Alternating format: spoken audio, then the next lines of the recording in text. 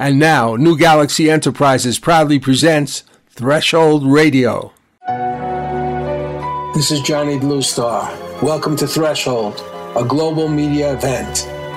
Is the universe just a random dance of atoms, or is it a manifestation of a supremely intelligent architect?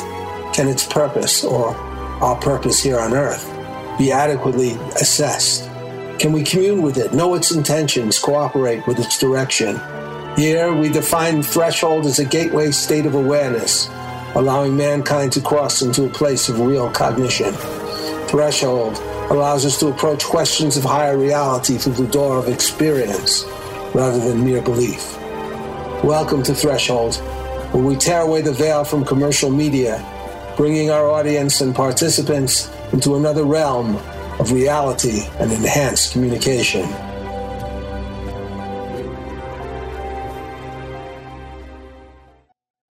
Have you had a longing to create an original book, screenplay, or other media project, but neither had the time nor expertise to do it? I'm Johnny Bluestar, and I founded New Galaxy Enterprises to help ambitious, busy, but highly creative people fulfill their goals to create poignant media projects. If you need help to accomplish your goals, visit newgalaxyenterprises.com or contact me at johnnybluestar@gmail.com. Turn your vision into a dazzling media reality.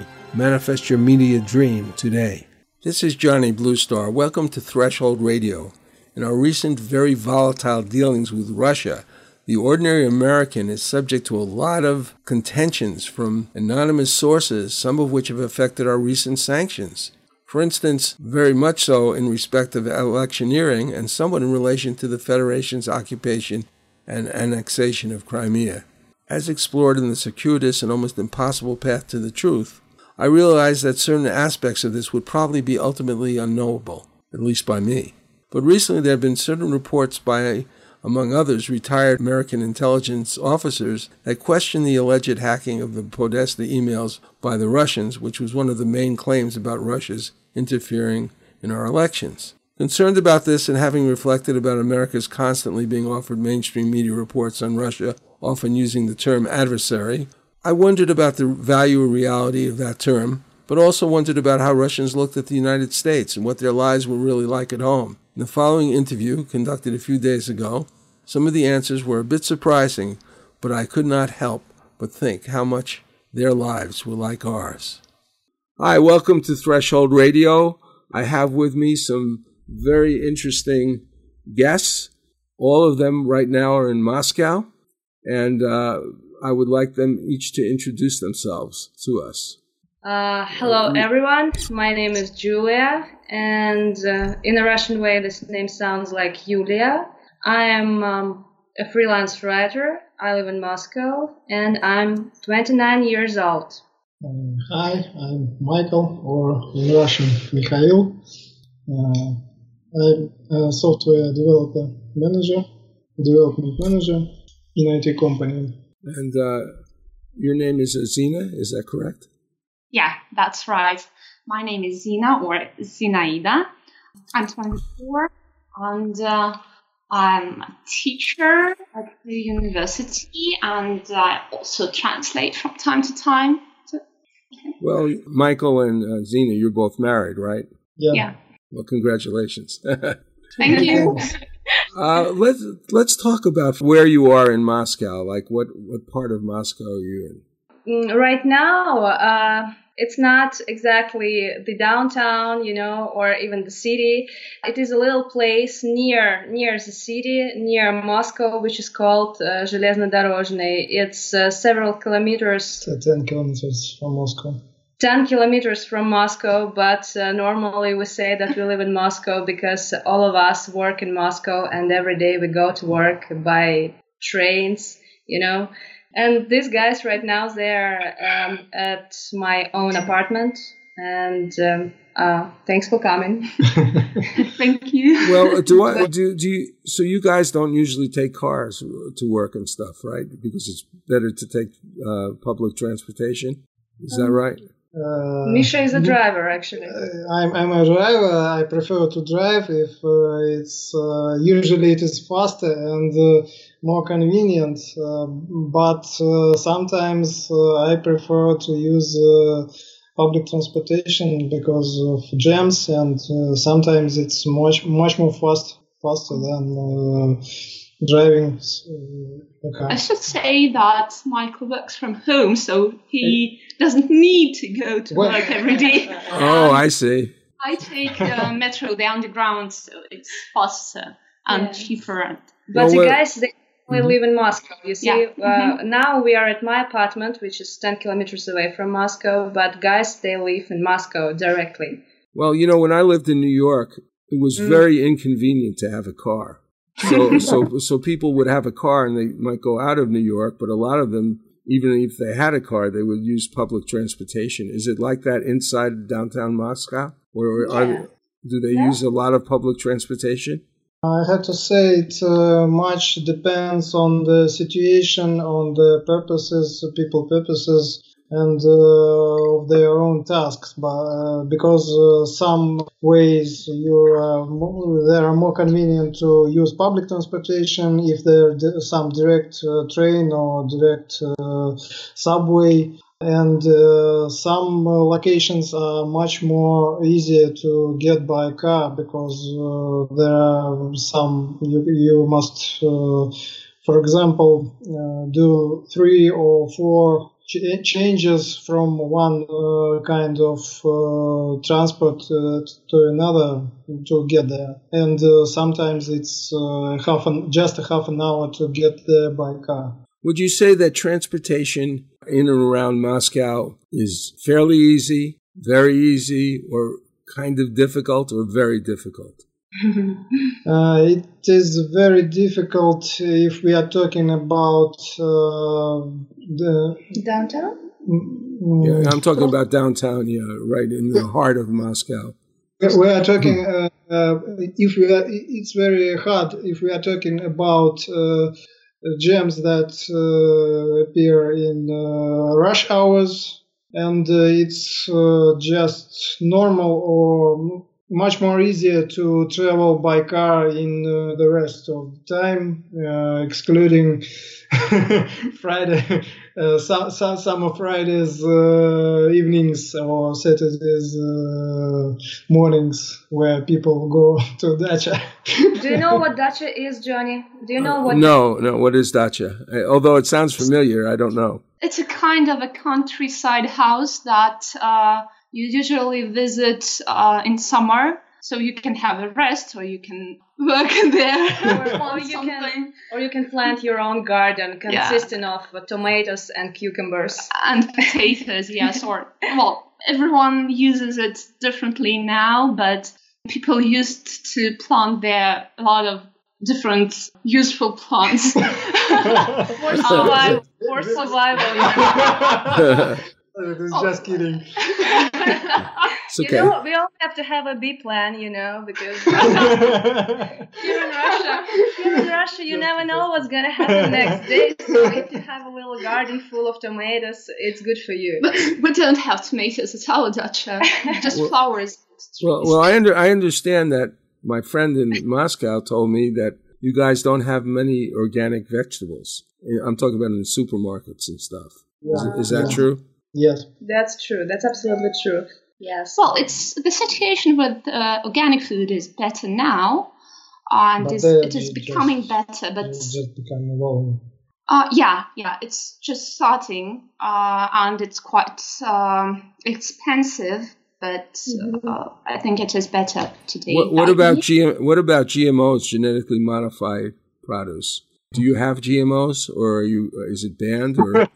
Yeah. Let's put it in this way. Yes, we have. You have them, okay. Yes. If you believe in it, you have it. If you don't, you just don't think about it. You just try to avoid, the negative thoughts. Actually. So what do you think? So honestly, your opinion about GMOs? Do you like the idea, or how do you feel about them personally? As for me, I think that actually this is something that all of us should avoid. But I'm not sure how much of the products that we consume are, GMO made. You know what I'm talking about? Yes, I do. I think in our case, many things are genetically modified. And, when you have processed food, a lot of that is in processed food too. It's pretty much not protected. In other words, in this country, you can have organic food and it'll be labeled, but you really don't know what's been going on with regular produce. There isn't really the controls that a lot of us think that there should be. But do you have a lot of organic food back home? It's expensive. Yes, we eat, I would say that we eat 1/3 organic produce, and some things we don't. And it's not convenient to get it always. I actually, at one point, I was having some of it sent to us from, there was a place that deals with local farms, but they wasn't completely, it was probably GMO free, but it wasn't necessarily what you call organic because it's expensive for farmers to become organic in this country. So a lot of these little farmers don't, even if they are basically dealing with organic food. So now let's talk about food. I know this is ridiculous, but you see, I don't really understand or know what the Russian. Incidentally, I am half Russian by descent, but I've never. My grandparents never really spoke Russian in front of me. They spoke. So it's after Russia, right? One of my grandparents was born here. My grandmother, but her parents were Russian. My other grandfather came here directly from Russia during the time of the pogroms. He was Jewish, and they were persecuted, and he came here. And my grandfather came here with his father, who was a Talmudic scholar. I don't know if you know what that means, but when he came here, I guess a czar's horse had kicked his brother in the head, and I guess it was part of the maybe persecution or something, and they decided to come here, and they did. My grandfather worked as sold apples on the street, became a messenger for a stock exchange, and he actually became a senior partner from being the lowest level office, messenger boy. And that's great. Sounds great. It was pretty extraordinary what he did. I used to go to Wall Street, and he was bald, and you could see his little bald head running around buying and selling stocks. So yeah, I'm half Russian by descent in some way, maybe not half, but so I always have an interest in it. This is Johnny Bluestar, CEO of New Galaxy Enterprises, a media content development company.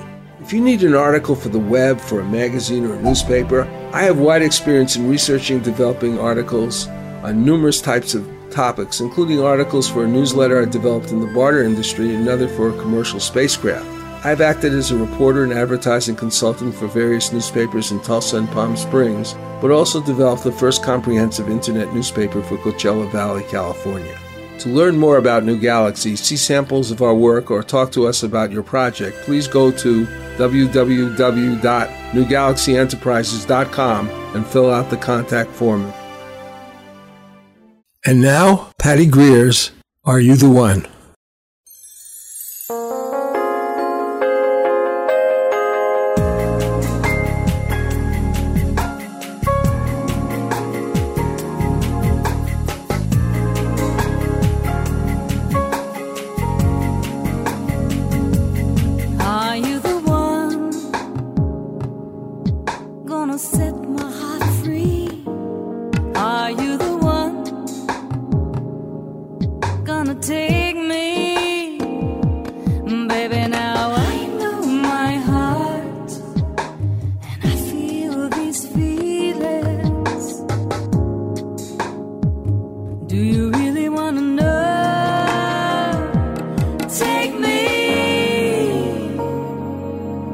Take me deep into your heart.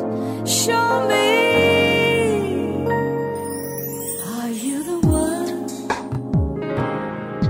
Gonna dance me round till the morning comes. Are you the one? Gonna let me be your only one. Show me tricks that I've never seen. Let me be the queen of your life. Right now, take me. So tell me about your food. What do you eat? Right now we are drinking tea, right? And I have cooked compote. We're not sure about the correct word about. I'm not sure what compote is. It's kind of boiled fruits and berries. Berries. So when you boil the fruits and berries and different stuff. So it's a mixture. So it's a mixture of boiled. It's like fruits. juice. It's like juice. It's like juice. No. Something like that. But it's warm, right? It's warm. It depends on your situation. I mean, if you want to keep it warm, you could keep it warm right on this stove. Yes, but I think most of people like it cold. But the most of people, Misha says, like it cold. So you boil it first, and then you season it at all, or do you put put sugar on it, or you just? Yeah, but in this particular compote, I didn't put any sugar. Well, okay. Now, I have to tell you, I've never eaten it. You've never eaten it. It's not supposed to be eaten. It's supposed to be drunk, I guess, I've never drunk a fruit that's boiled, I don't think. But that sounds weird, but it is tasty. It is quite tasty if it is cooked. Yeah. Fine. Well, I'll have to try it. Send some over. Well, I'd like to know, like, what is the relationship between coffee and tea? Which is the preferred drink? Good question. I think in Moscow now, coffee is very popular. Yes, it's a trend. It is a trend, but so to speak, traditionally, we usually have tea when we visit someone or when we just gather together, and talk. So But coffee is pretty expensive here in Moscow. So if you wanna buy a coffee to go, you should a good coffee to go. You have to pay. You have to be prepared to pay a lot for it. Well, one of the things that's happening in our country is tremendous amount of obesity, also diabetes, things like that, and a lot of people attribute this to too much sugar. I'm talking about refined sugar, particularly white sugar, brown sugar, this type of thing. Is that considered a problem? I mean, for you guys, are you guys aware of, conscious of how much sugar you take, or how do you look at it?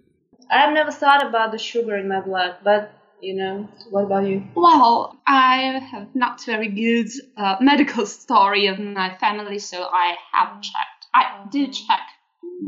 You're concerned about diabetic possibilities, diabetes, or? Yeah, but I'm not taking too much sugar, so it is all right now.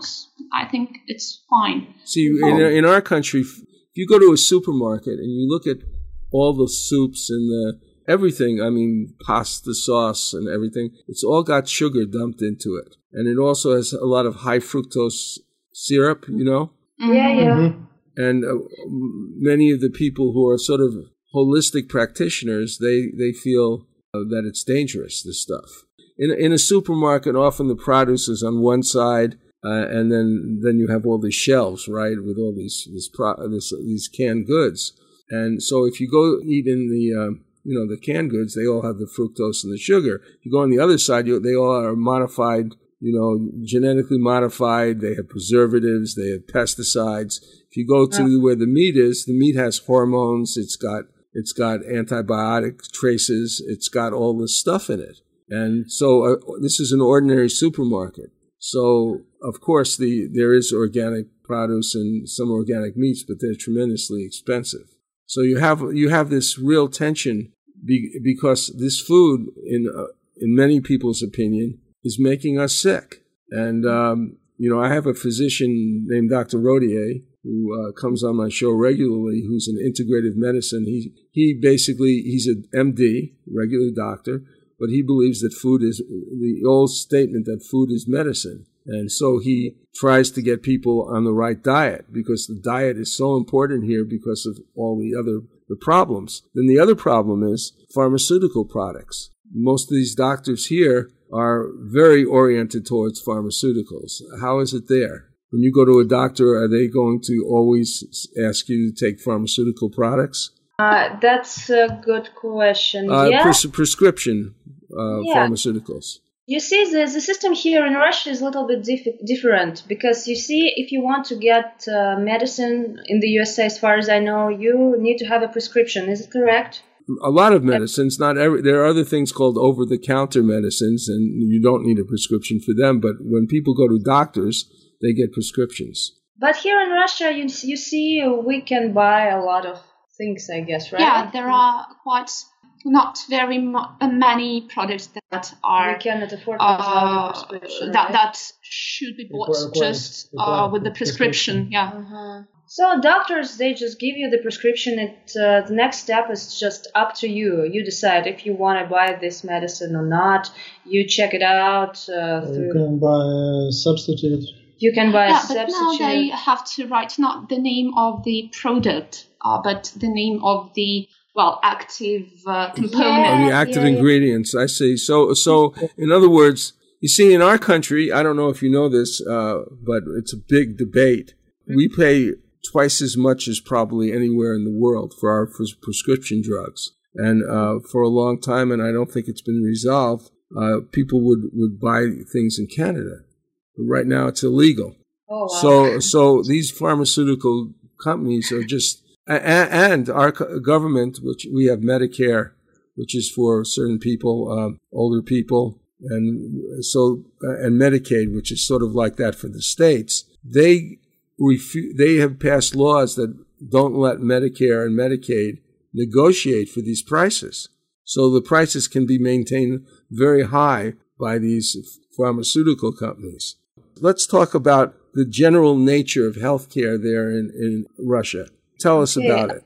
Okay, as far as I understand it, I could explain it like this. So there is a system provided by the government, by the state, that allows us to ask for medical help whenever we need it. And basically, free medical help. Absolutely right. So you can, in theory, you can get the help for free, and you actually get the help for free. But the other question is, what kind of help is that? Is it what's the quality? What's the quality of this help? Is it good enough? And on the other side, you have private medical centers we could go to, but of course we have to pay some money. And the question here is whether the help of these medical centers good enough for the payment that we made. You see what I'm talking about? Does the ordinary person, like what I would call a middle-class person who makes a decent living, can raise children, and has a home and so forth, is that person stretched when he goes to is it difficult for him financially or hard to go to a private medical center?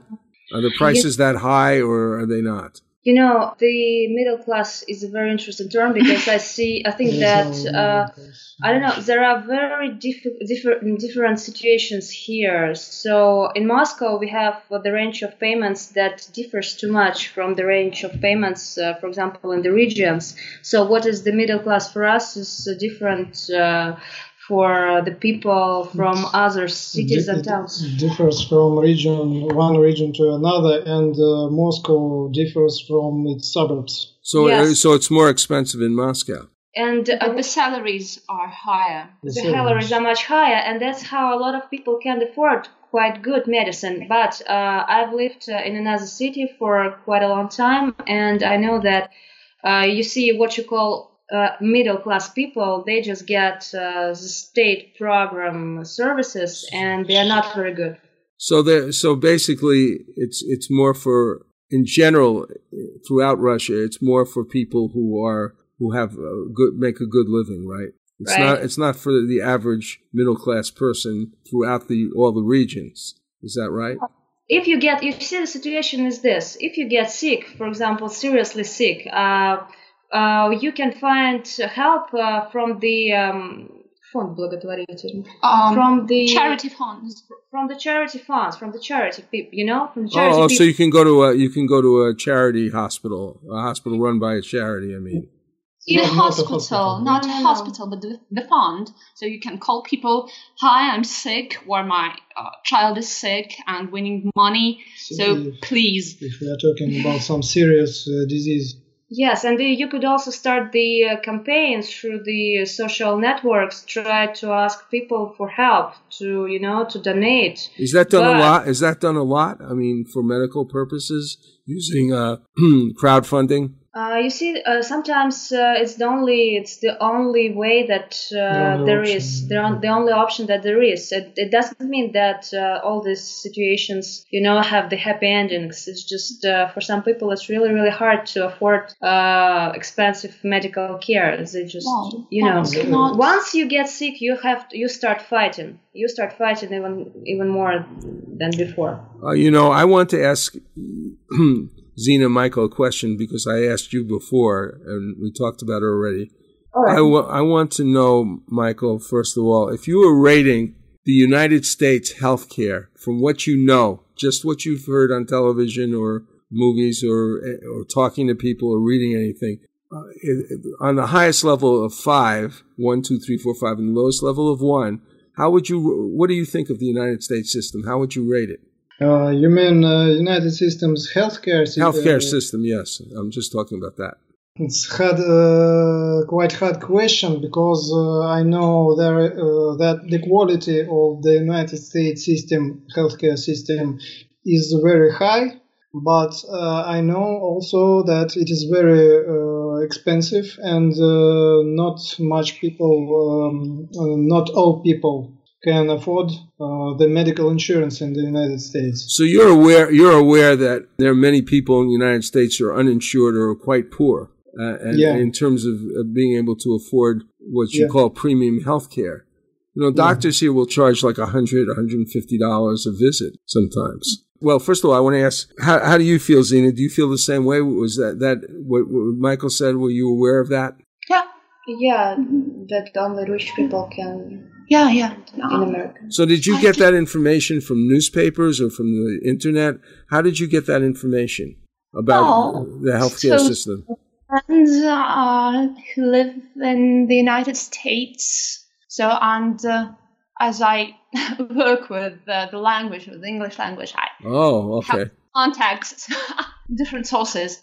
If you could, Michael and Zina and Julia, how would you compare the two? Is one better than the other, or they both have similar problems and a little bit different though?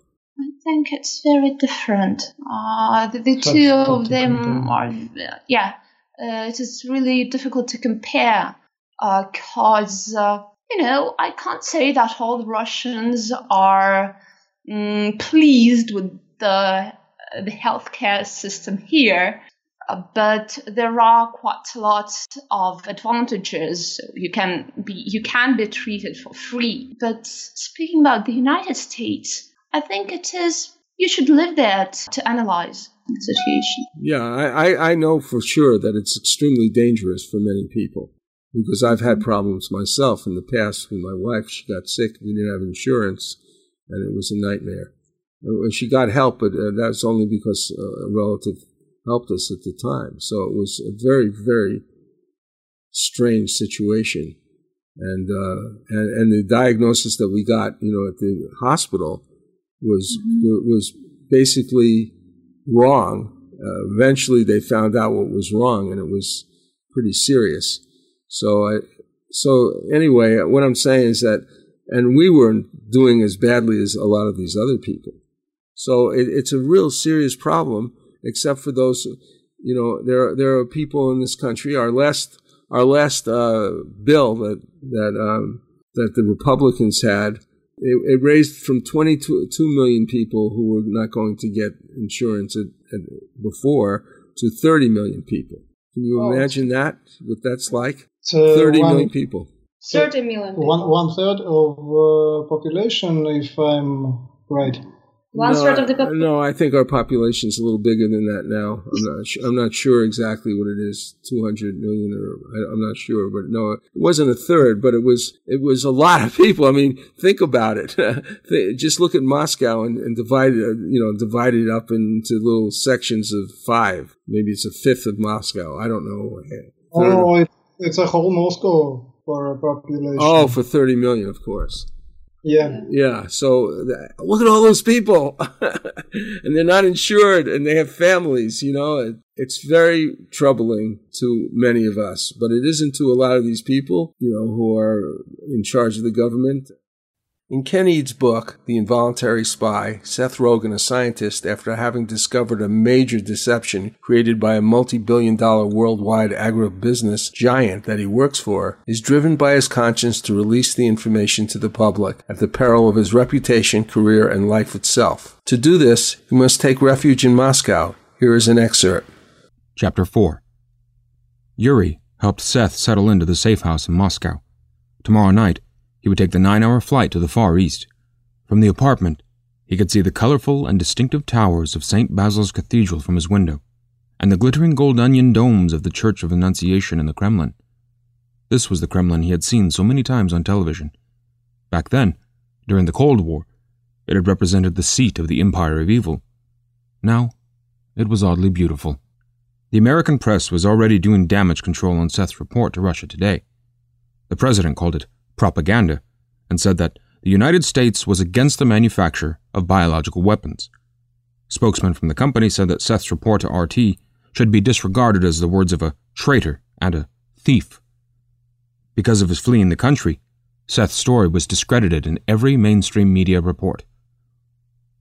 "Okay, your name now is George Amers," said Yuri, smiling, holding out documents. "Here is new passport." "I'm Canadian?" "Yes." "Does that mean I have to say A all the time?" "Seth, Russians don't care what you say. But don't talk to people. Don't talk to people. And don't go anywhere. Just to work and back home. Sounds boring. Isn't that what you guys do in America anyway?" "Well, yeah." "Okay. Don't make friends. If you want a girl, we get you girl." "That sucks." "Look, it's only for 6 months. Then you can do what you want. If you see anything suspicious, call me." 6 months, eh?" "Yes, 6 months. Oh, and shave mustache and color hair." "What?" "You prefer shave head and color mustache?" No, that's okay. I'll take the hair color." "And we fix nose." "What's wrong with my nose?" "Nose too big." "It's not." "We fix anyway." "Okay, let me see if I've got it. Don't go anywhere, don't make friends, sleep with prostitutes that you send to me, and wear a disguise." "Yes, you are smart. Don't forget to use lenses I gave you for eyes, and..." "What?" "Lose some weight."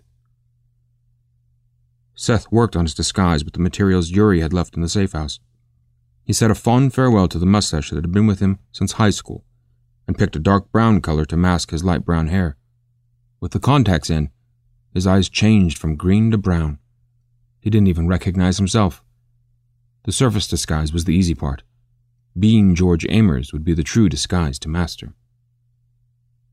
See, people think here, and I don't know how they think, this is a good question. A lot of people think here that people who are wealthy, if they're given tax breaks, will be able to use that money to get people jobs. So, as an example, in the latest health bill that they had offered, which was rejected, they were taking $80 billion out of the money that was given to Medicaid, which is sort of like the state Medicare. It was like, sort of free, very, very small amount of money to pay for Medicaid. Taking that $80 billion that people use throughout this country and putting it into tax breaks for the wealthiest people in this country. Yes. $80 billion. What I've noticed, and this is where my question is, that there's something in the United States that we call a trickle-down theory of the economy, which means that if you give people money, at the top, they're going to use it to get jobs for people. Do you have anything like that? Do you? Is there do a lot of people think that giving tax breaks to the wealthy is a good thing because it'll get more jobs? We are not quite familiar with the concept, so I guess it's a little bit hard to say. Mm-hmm. But are we talking about progressive taxes for the rich people? We're talking about non-progressive tax. We're talking about very high, big tax cuts, so they don't have to pay as much taxes. It used to be the opposite. It used to be that if they got into the millions of dollars, they would get about, I don't remember what it is, but like less than 25%. And the rest of it would go to taxes. Now, of course, these taxes pay for things like medical benefits for people. But in the current administration, they're taking it away from people. They're trying to, Obamacare helped a lot of people, and it didn't help other people. But they've tried to close Obamacare down and not change it. Now they're stuck because a lot of people didn't accept it. We have town hall meetings with senators and people in the House of Representatives. That's our Congress, and they would scream literally at these people who were representing them because they were taking away their health care. And that's how a lot of people feel in this country. But a lot of people, on the other hand, they think, oh, it's okay because if we give these tax breaks to these billionaires, then and very wealthy families, they're going to get us more jobs and we'll be fine, which doesn't appear to be maybe quite accurate. Johnny, the tax system here in Russia is very, very different. So I think the attitude of the people to the taxes is also a little bit different. As far as I know, you guys get your money, and then you have to take the part from this money and give it away, right, by yourself. Give it back, yeah. And it's very complicated. It takes me 40 hours or more to just do my bookkeeping. But you see, if you have an official job, there is a boss, and there are some people that do that for you. That's how we have a little bit different attitude.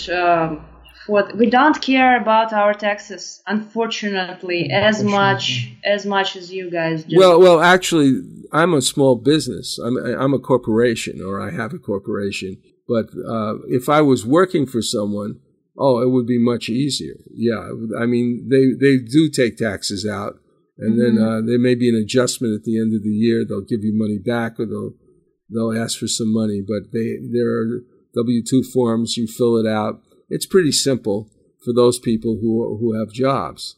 But for business people, it's a nightmare. You see, this is a different topic for a conversation because you see, there are very special conditions here in Russia for business people. Mm-hmm. See, people say that sometimes it's very hard to build the business here due to Not sometimes. Yes, it's very hard. If you want to start your own business, you gotta, you have to be very, very, what's the word? You have to know how it works here, and it's not only up to what kind of a person you are, honest or dishonest, either you want to pay or you don't want to pay. You just have to know how it works, how the whole system works. Well, it's very dangerous to start a small business here, too. I mean, I've managed to last for a long time, but many businesses fold after the first 3 years. I mean, it's just extremely difficult. And it's the same thing here. You have to know what you're doing. And it's not just knowing how to make a chair or, build a chair or whatever.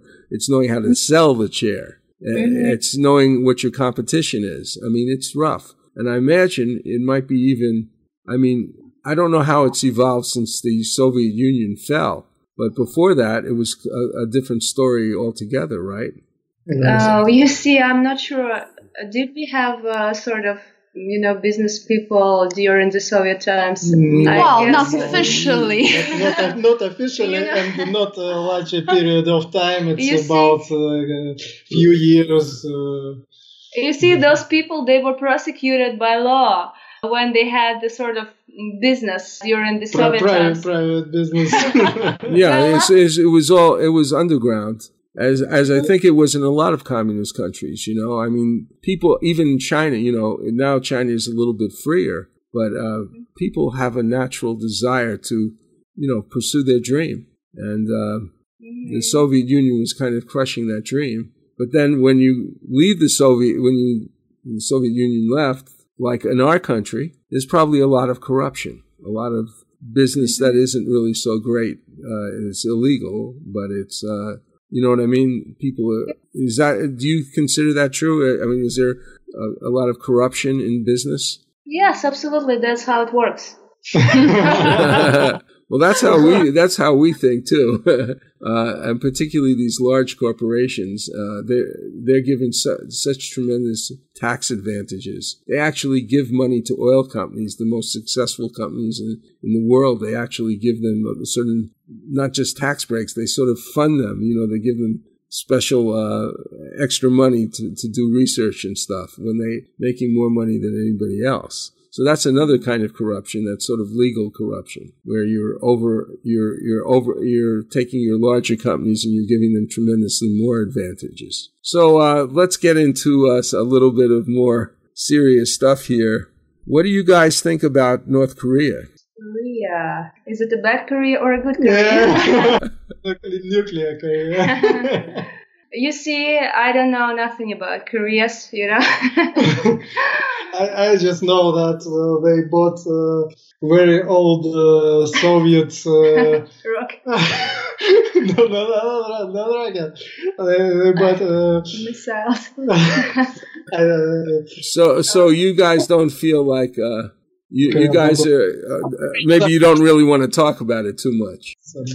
Actually, I think we just don't think too much about it. I mean, in our country, some of us are really terrified. I mean, because in a few days, this little country is saying they're going to send four intercontinental missiles around the island of Guam, which is there's 160,000 people on that island, and there are various military bases, and it's not clear to me because they're saying we're going to create a ring of fire around Guam. That's what they're saying.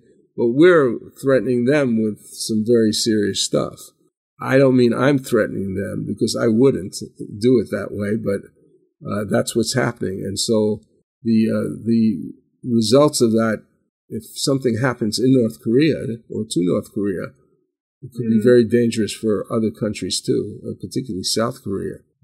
Particularly for us too, but we are not just well informed about some kind of crisis you are talking about. We didn't hear about it. You can find it on net, but you're not aware of what's going on. I mean, you're not. That's not like headlines. That isn't like in the news all the time. No. See, we don't have to. There is no television in my apartment. And now too. We don't watch television actually. Is that because you don't want to, or it's expensive, or why? Not because it's expensive. It's just because the television, it's not interesting. No. I actually watch television on my computer. I mean, I get channels on my computer. I don't actually watch television exactly, and I don't watch it very much anyway. It's just for some of the news. But the news that we get, I do not, what they call mainstream news, I don't feel very confident in it. I look at a lot of alternative news. But North Korea is the biggest thing on everybody's mind here because of the dangers of a nuclear war in North Korea particularly. And you don't know, you're not really aware of that? Honestly speaking, I'm not. Personally, we are not also, because our news sources just don't touch this topic. Yes, we have. You see, we just checked our websites, our news websites, and we see nothing on them.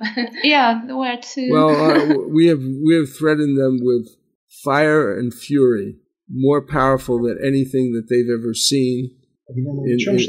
That's what has happened recently, not just once, but 3 or 4 times, that if they attack Guam, they have been threatened with some very serious things. Not quite informed on the topic, you see. And in our country, a lot of people have in government, and senators and so forth have complained about the rhetoric that we've been using. Well, I just feel like that's very interesting.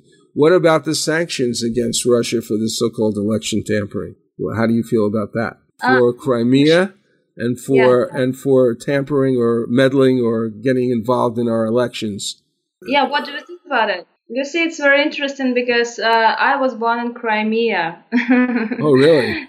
Yeah, really. And you see, Crimea in the Soviet Union. Let's speak the whole. Give the whole. Stop. Oh, you mean Crimea was part of the Soviet Union with Russia? No, it was Ukraine.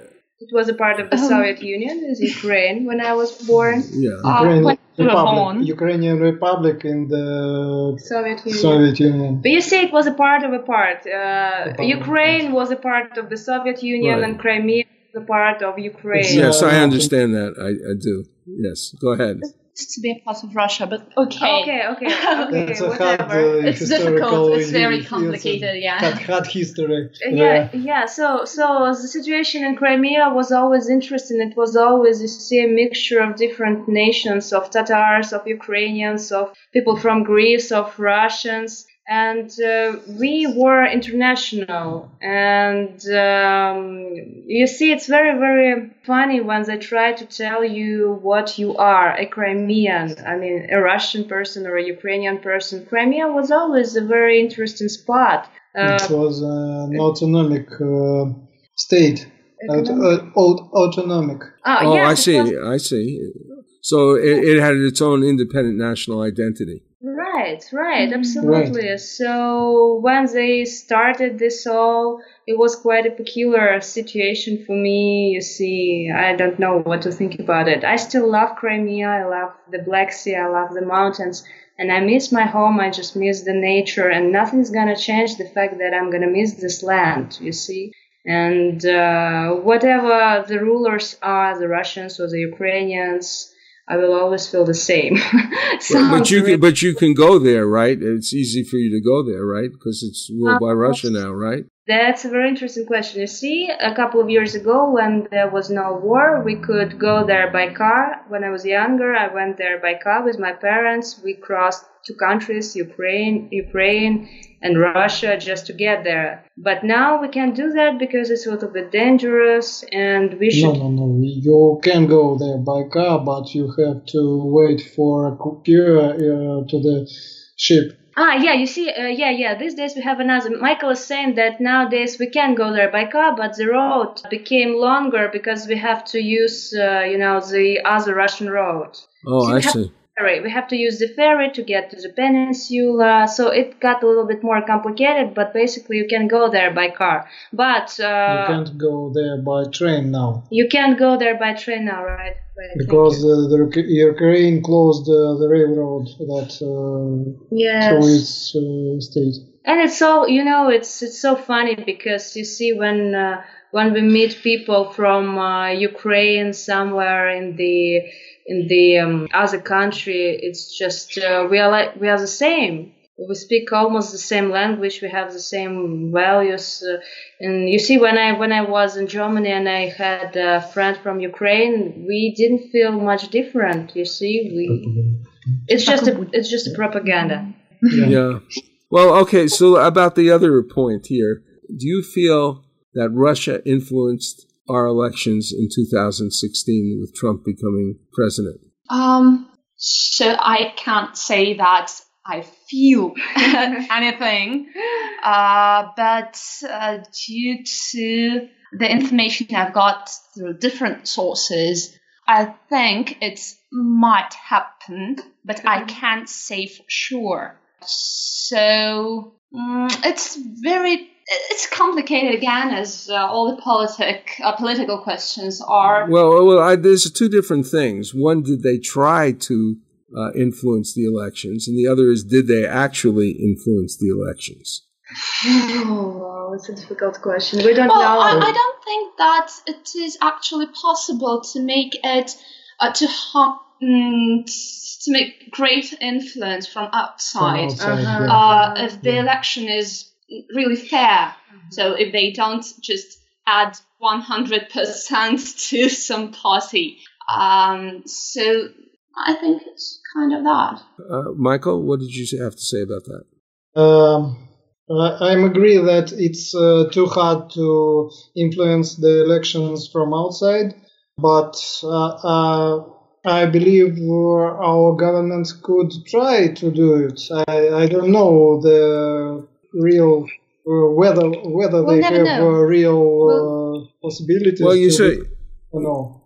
Well, see, I think so too. I think it's really impossible to say, but I think it's extremely unlikely that it had any effect if they did. But one thing that has happened recently, and I mentioned this when we were talking, is that recently certain people who were former intelligence agency participants, in other words, they were part of the various intelligence agencies, did extensive research on the main body of stuff that came out from the Democratic National Committee, which was basically saying that they were manipulating the elections by giving a lot of favoritism, illegal favoritism towards Hillary Clinton over Bernie Sanders. That's what it was about. These leaked, that was the big controversy. Well, the Democratic Party is now particularly tried to say that this stuff was basically hacked by the Russians and given to someone. Well, the other story is that there's a person named Seth Rich who worked for them, who was murdered very suspiciously, and who is possible, some people and many people believe, gave that information to WikiLeaks. But WikiLeaks has been accused of being a Russian agent, this sort of thing. And right now, there's new research that says that may be impossible, that it was actually hacked, but rather that it was downloaded because of the timing involved when this information sort of was removed from the DNC. And so, therefore, it had to be done locally by someone in the DNC. That's the latest research. I'm not saying it's right or wrong. It's just what a lot of people have thought all along. And meanwhile, you have Congress actually creating sanctions against Russia without even some of these investigations that were ongoing having been finished. Because there are investigations into, the Russian situation with the elections and also collusion between the Trump administration and the Russians. So it's really, the problem is exactly what you guys have said. Who knows? Because when you have people anonymously saying things are true from intelligence agencies and they don't bring up any specific information and we can't judge it, and of course you have to be technical to be able to make a judgment on it anyway, and yet it could also be forged, you have a problem, right? How can we know? And it gets much more confusing when you bring in, there's a legal case being made against the Democratic National Committee because of what they did with Bernie Sanders. It's an ongoing thing. During this time, approximately 5 people connected with this particular investigation have died. Mm-hmm. And definitely Seth Rich, who was one of them, possibly one of them, was murdered. There's no doubt about it. He was shot in the back. And so you have some real serious things going on here. And I don't really think that we should be judging things until we know. And the American people, this situation with tensions with Russia is a very bad idea. Yeah, I personally felt it myself because I couldn't work for American firm from Crimea because Crimea is under sanctions, and I don't see the point. Why couldn't I just work for a firm as I was doing back at home? It was wrong, and I didn't understand why it was happening to regular. Well, there are people in this country that look to me like they want problems with Russia on purpose. They want to use Russia as they think that by being antagonistic to Russia, that's going to somehow help perhaps certain companies that want to make weapons, and it's like very, very this type of thinking, which many people believe, but not everybody, obviously, where you're basically having these wars to make money for certain companies. It ain't a great idea. It's very dangerous to the world when the world could actually be a nuclear exchange between Russia and the United States could result not only in the destruction of all of our peoples, but it could also create a nuclear winter that could destroy this planet. Oh, do you believe it will happen again? I mean, not again. I mean, it's not going to happen. I don't believe that it's going to happen because people are, you see, you have already had a crisis like that back when your president was... The Cold War. The Cuban Missile Crisis, yes, but we're not just talking about a deliberate, we send missiles or you send missiles first and the other retaliates. We're talking about possibility of accidents. There's all kinds of accidents that have actually happened, and fortunately they were averted. It is the 15th century. El Tesoro de Cielo, a Spanish treasure ship, sends a scouting expedition to a strange island. Golden statues surrounding them prove the enormity of their find. Suddenly, hordes of ghoulish creatures with scaly green flesh and skeletal wings descend upon them from the sky. What do you think of this, Rufio? These creatures are fragile, Captain. We can take them with our swords. They seem supernatural. Who knows what powers they possess? Fallen angels, weakened by their treason. By God! Are you saying they're Nephilim, the devil's host? I'm saying, whatever they are, we can take them. Do any of you cowards dare join me? Up against sharp knife-like nails and hideous fangs, the men's swords rip into slimy green flesh. Though black blood pours copiously from their half-naked bodies, the creatures miraculously persist. Can the crew survive this bloody, cursed battle? Find out more by Googling The Thrice Born, a new sci-fi supernatural novel by Carlos Lopez Avery and Johnny Bluestar. Google with the words Carlos Johnny Kendall, The Thrice Born. That's Carlos Johnny Kendall, The Thrice Born.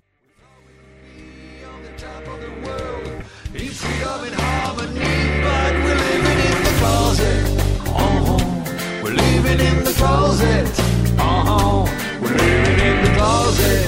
Yeah, we're living in the closet.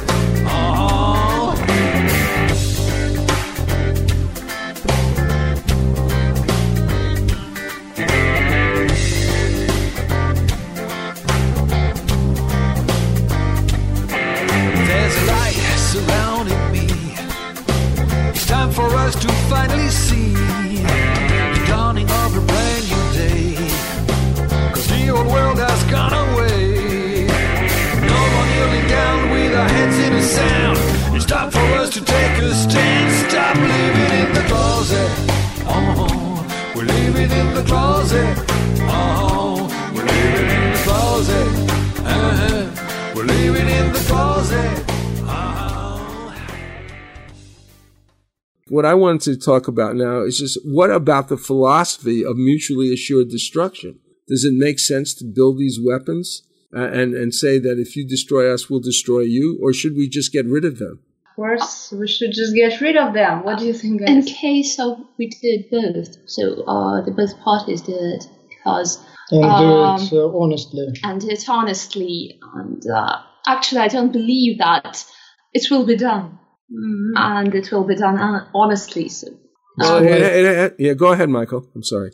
I think it's quite very little possibility that this will happen in the nearest future, because now it's quite very confronting relations between our countries. Yeah, well, I certainly agree with that. But you know, these terrible things happened in Japan when we dropped those weapons. The Japanese didn't even want to have a military. I mean, they didn't want to deal with war anymore because it was so horrible what happened to them. And, you know, they've been non-nuclear. Now they're facing nuclear attack. So it's just that because I'm older than you, I not only remember the Cuban Missile Crisis, I remember in the 50s how there were lots of anti-nuclear protests. People were very much against it. But then things kind of settled down after the Cuban Missile Crisis, and people just thought, oh, nothing can happen. The problem is that why are we spending all this money, all this time, and all this energy on a possibility that is so dangerous that the whole planet could be destroyed, and certainly our populations? Why do we do this? And that's my question, is why is it being done? Okay, I agree with Michael that it's not going to be easy to do anything about it now. But why was it done in the first place? Isn't it ridiculous? Yeah, I'm sure it is, but you couldn't put your mind in someone's head. You couldn't tell the president of any country what to do. Yeah, in our case, the Manhattan Project, which started this whole thing, was completely secret. Nobody knew, in general population, that there was going to be these weapons were going to be exploded, and it was done in secret. And later on, after this terrible thing happened, I think it was terrible because it set a precedent for genocide, for killing millions of innocent people. And there were people, even Americans, who were killed there. And there were definitely Koreans killed there because the Japanese took Koreans, which they were occupying, and sent them to Japan. They worked sort of like slave labor, something like that. And I think something like 20% of the population of Hiroshima that died were Korean. And so you have these things that starts, and then soon, not right afterwards, a few years afterwards, they're working on an H-bomb. Why, they're not satisfied with that? They've got to have things that are 5, 10, 20 times, 30 times as powerful, where you can destroy not only a city, and then you have multiple warheads on a missile. What is this enthusiasm for? I know it costs a lot of money to make, and people are making a lot of money, but it seems to me, oh my God, how can people be so dumb? So anyway, that's my thought. The ego. Exactly. The egos of all those people who work for the intelligence services, they are obsessed with the idea of power. You see, I think it's not, the problem of those propaganda media is that they try to blame on our president, but you cannot blame on one person. You see, it's a collective society. Yes. Responsibility. Yes, you see, I think there is the whole system, both sides of the ocean. So, if you want to change something, the whole system should be changed, not just one president or, one, candidate for a president. That's absolutely true. We're talking about something that pre-existed before Putin or Trump or Obama, something that has been around for a long, long time. And that's why when I try to think about, why did they do this? Yes, of course it's ego. If you look at ego as something separating you from your true spirit, your true nature, then you're separated. In other words, you don't have the normal sense of loving people you don't know, maybe, but still are just ordinary people having nothing to do with any problems between different countries. And you want to just destroy them, their families, their children, their relatives. How can you? It's hard for me to grasp because I just wasn't born with that perception of people that I could want to do something like this. So anyway, that's, I really enjoyed this conversation. It's been really kind of incredible. Thank you very much. Thank you. Thank you. You're quite welcome, and I hope we can maybe do this again. If you think of things that you'd like to talk about, let me know. Okay, we will. Thank you very much, and cheers to all you American guys. We are not evil, we are not bad, we are just ordinary people. Well, thank you for coming to Threshold. We have been talking with Michael and Zina and Julia, and we have gotten, I think, some kind of real idea of what it's like to live in Russia and to think about, go about one's daily activities, the normal thing, and to perceive what's going on out in the larger world, however much we can know. So thank you so much. This is Johnny Bluestar, CEO of New Galaxy Enterprises, a media content development company. Threshold Radio is owned by New Galaxy Enterprises, a full-service media content development company. Sponsors not only get ads on the program, but are offered packages including website design, graphics, audio, video, music, and jingles. Programs are archived and continue to be promoted beyond their first broadcast. To learn more about New Galaxy, see samples of our work, or talk to us about your project, please go to www.newgalaxyenterprises.com and fill out the contact form. This is Johnny Bluestar. We all live very closely or within ourselves to an immense journey of self-discovery and adventure. For humanity, both the wide expanse of stars and the infinitely wider space within ourselves beckon us to make that leap forward. Thank you for making Threshold Radio part of your journey. Be well and keep cosmic.